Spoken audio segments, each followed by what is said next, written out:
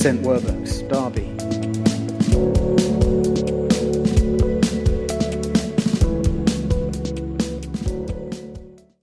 I would like to introduce you, show you a picture of one of my friends who I've made since I've come to Derby. See if it will come up. There we go. Now, she's somebody we've got to know over the time we've been here. She wouldn't identify as a Christian, as a follower of Jesus. But on her Instagram this week, and I asked her if I could use it, she had this kind of image of her arms like this together. And you might be able to see that on each arm, one's got the word gratium and the other word is habitus. And literally they're Latin for habit and grace. And she paraphrases these words as kind of an attitude of gratitude. She tells me that she finds it a helpful reminder to her to try and put that into practice. But why and how? And those are some of the questions I'm hoping we may be able to answer this morning.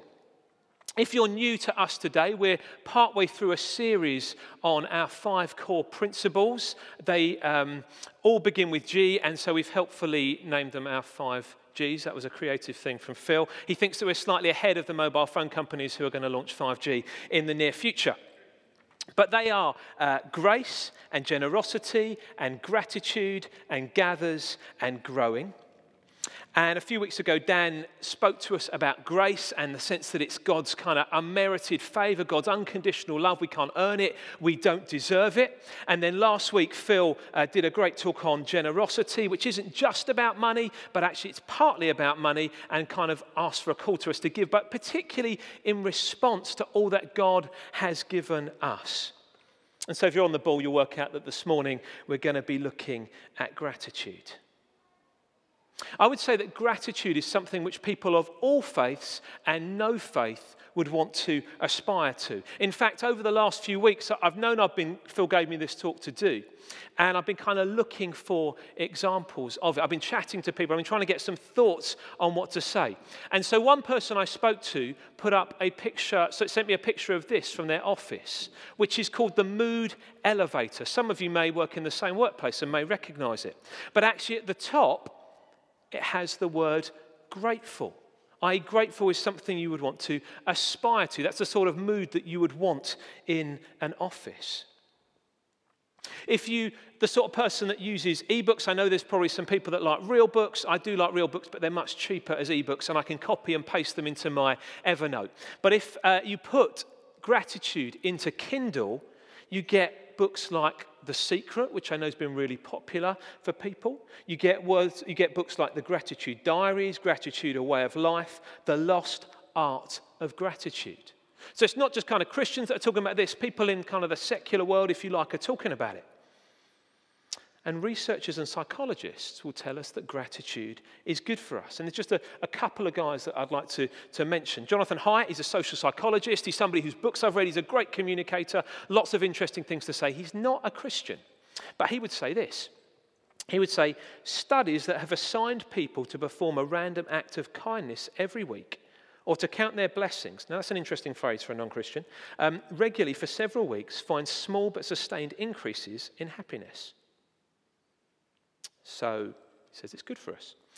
Brené Brown. Some of us may have come across Brené. I'm sure there's a few Brené Brown fans in the room this morning. If you haven't come across her, she's famous for being a TED Talk speaker. She's done a lot of work around vulnerability and shame. She's done lots of research. And she says this: without exception, every person I interviewed who described living a joyful life or who described themselves as joyful actively practiced gratitude and attributed their joyfulness to their gratitude practice. So if you're in church for the first time this morning, if you kind of rocked up and you're not used to being here, if you wouldn't call yourself a follower of Jesus, I would say that gratitude is something that is important for all of us. An attitude of gratitude is where we choose to put into action this attitude of gratitude. But it's something we try to put into action, and it's good for us. Now, I want to be honest with you this morning. When I usually look at what I've got to speak on, there'll be a passage I've got to look on, so I'll kind of look at that, and then I'll read it, and then I'll kind of look at some commentaries on it, and I will begin to unpack it, and then I'll have some discussions. Then I go to my Evernote, so I store quotes and stories in Evernote. So I'm like, okay, so some of my quotes, it's not that I've got them all up here. I go out to Evernote, forgiveness, yeah, here's a kind of quote. Oh, this is something about the cross, I can find this. So I kind of go down it. Do you know, I looked at gratitude and thankfulness. I had one note out of several hundred. That was the only one. And do you know, it's so poor, it didn't even make it into this morning's talk. So, I want to be really honest with you that I think that God's been really challenging me on this because I've got loads of stuff on forgiveness and the cross and what it means to be human and all that sort of stuff, but not much about gratitude. And so I think for me this week it's been really challenging. I'm not standing up here as somebody who's got this sorted, who kind of is really good at it. I'm going, okay, I think God's got something to do in my heart, but I'm hopeful that it will be helpful for all of us today as well. So what does God have to say about it? We're going to read a part of a letter by Paul, who wrote to a church in Corinth, which is in modern-day Greece. It's after the Jesus bit of the story. Jesus has been alive, he's died, he's resurrected, he's ascended into heaven. And his followers are trying to work out what does it mean to be a community of followers of Jesus in a world that doesn't know him. Sounds familiar. It's getting on for 2,000 years old, but it is still echoes down to us today. So if you've got a Bible or a Bible app on your phone, if you could turn to the book of 2 Corinthians. If you don't know where that is, the index is really helpful. But also on your phone, the app will say, and it'll probably say something like 2 Core. So 2 Corinthians chapter 9, verses 12 to 15. If you don't have a Bible, if you don't have one at home, we believe that reading this thing will change your life. So if you want to take one this morning, there's some just over by the pillar. You don't have to ask. We'd love to give you a Bible as a gift from us to you today. You don't have to ask about that. It's also going to come up on the screen behind me. So 2 Corinthians 9, verses 12 to 15. This service that you perform is not only supplying the needs of the Lord's people, but is also overflowing in many expressions of thanks to God.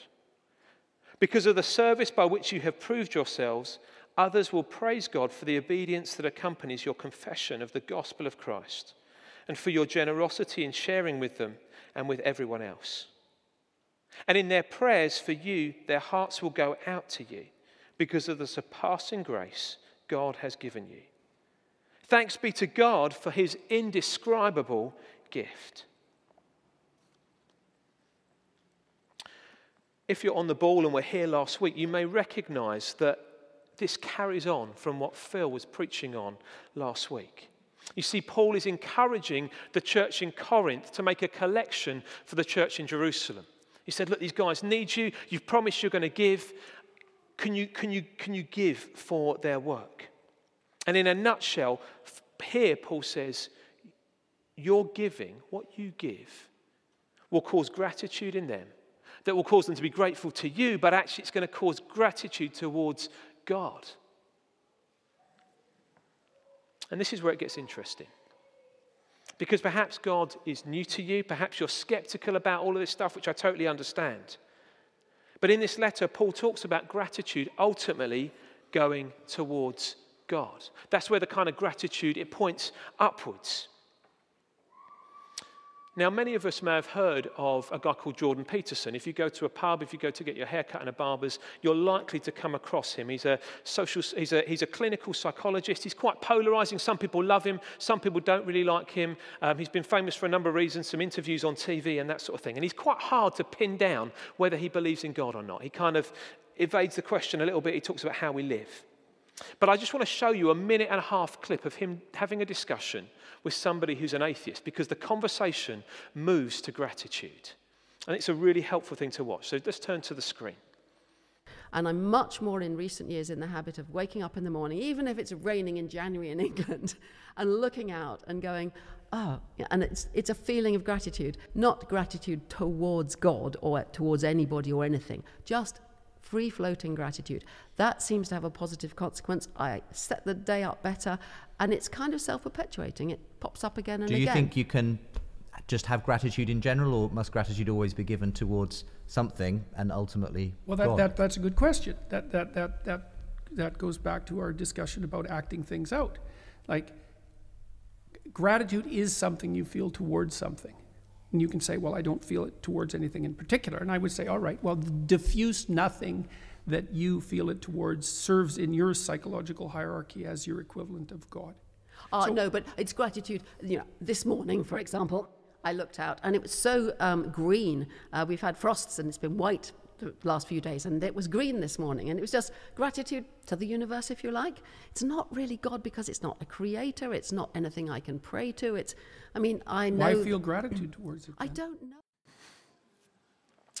He loses me slightly at one point, but I think it's a fascinating discussion. You see, it may be that you're like Susan and you say, actually, I feel gratitude. I don't know who to give it to, so I'll kind of give it to the universe, to nothing in particular. And yet he says, why gratitude then? And I want to therefore say that actually I believe that gratitude has to be directed towards a person. If the universe is simply random, a product of chance with nothing behind it, no purpose, no meaning, what sense does it mean to offer gratitude to a bunch of particles that didn't choose to come into existence? Doesn't make sense to me at all. And I think that gratitude has to go towards a person. And so therefore, if it goes towards a person, who are we grateful to? You see, I think if we don't direct it towards God, we will create something to be grateful to. And if you read The Secret, as I understand it, it talks a lot about being thankful to the universe. But I think gratitude has to be directed towards a person. And often sermons have C.S. Lewis quotes in them, and this one is no different. But he said this: if I find in myself a desire which no experience in this world can satisfy, the most probable explanation is that I was made for another world. So I would say this inbuilt need for gratitude, the fact that gratitude makes us feel better, the fact that we seem to be made to give gratitude towards somebody, points us towards the fact that there is somebody who needs to receive it. And that person is God. So let's say that this is true. Let's say that God exists. He's there to receive our gratitude. What do we have to be grateful for?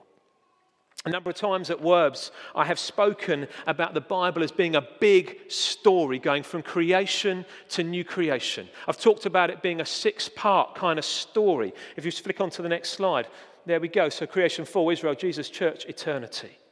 What have we got to be thankful for? Well, if God created the universe, we've got to be thankful that it exists. We've got to be thankful that he made humanity. We've got to be thankful for the very fact that we're alive and we live in something amazing and beautiful.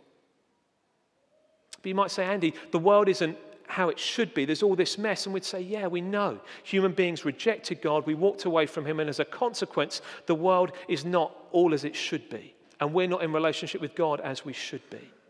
But actually, God didn't kind of reject humanity. He still cares for them. So we've got to be thankful for that God just didn't leave us on our own. He picked a people, the tribe of Israel. He sent them prophets. He made a covenant relationship with them.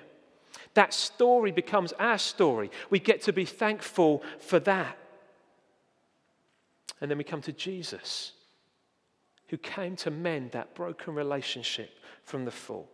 Jesus in his death and his resurrection gives us the opportunity to know God now and in eternity. We get to be thankful for that. And then we move on to the church, which is the bit of the story we live in now. Loneliness is a massive thing in our culture, and yet as Christians, as followers of Jesus, we're part of this worldwide, global, historic family. We never have to be alone. We can get to be thankful for that. It doesn't mean it's always easy, but we never have to be alone. And then one day, Susan, bless her, if you watch the whole interview, she's like, well, actually life has no purpose, it has no meaning, so I have to create my purpose and meaning. But as Christians, we know how the story ends. One day we get to see him face to face. One day there'll be no more suffering, no more crying, no more death, no more tears. That's what we get to look forward to if we know and love Jesus. And we get to be thankful for that.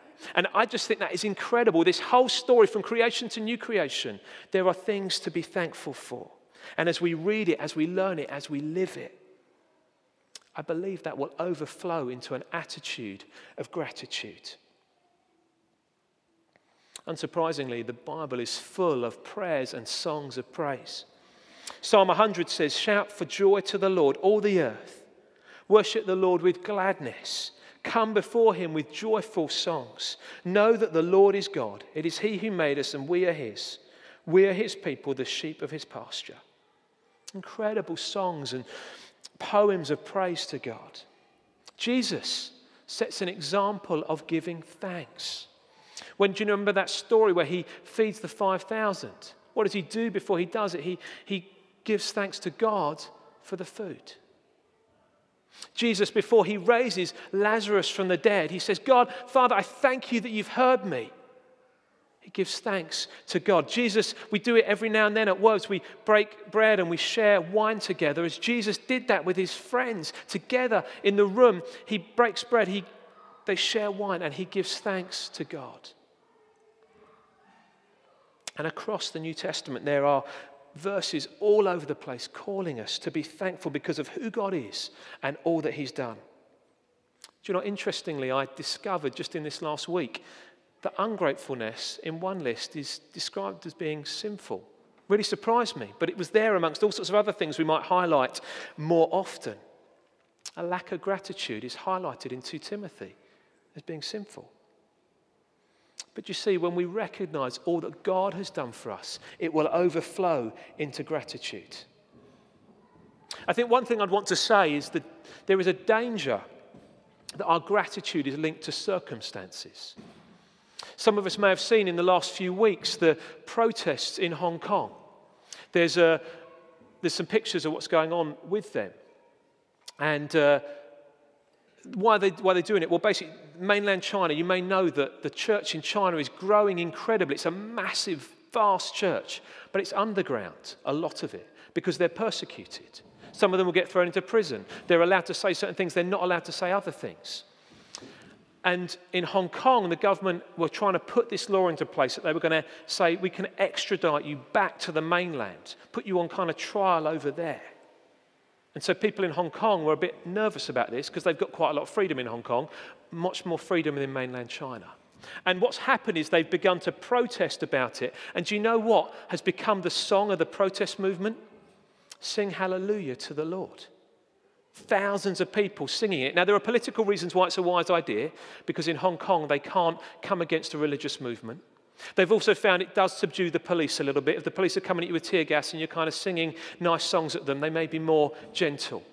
But actually, it was started by Christians because they know and believe that God is sovereign. And regardless of the circumstances, hallelujah means literally about praising the Lord. And so it's not just linked to their circumstances. They're saying, God, even if this happens, we are going to praise you.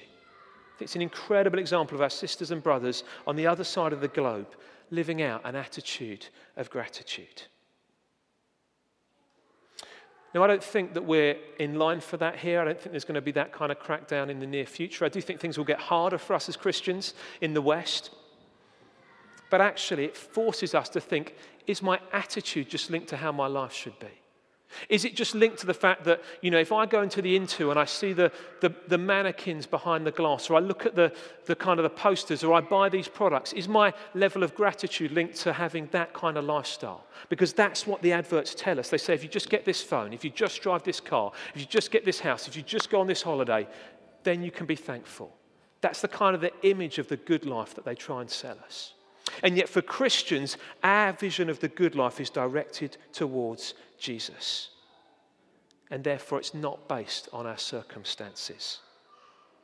Now that is incredibly challenging. I find that really challenging.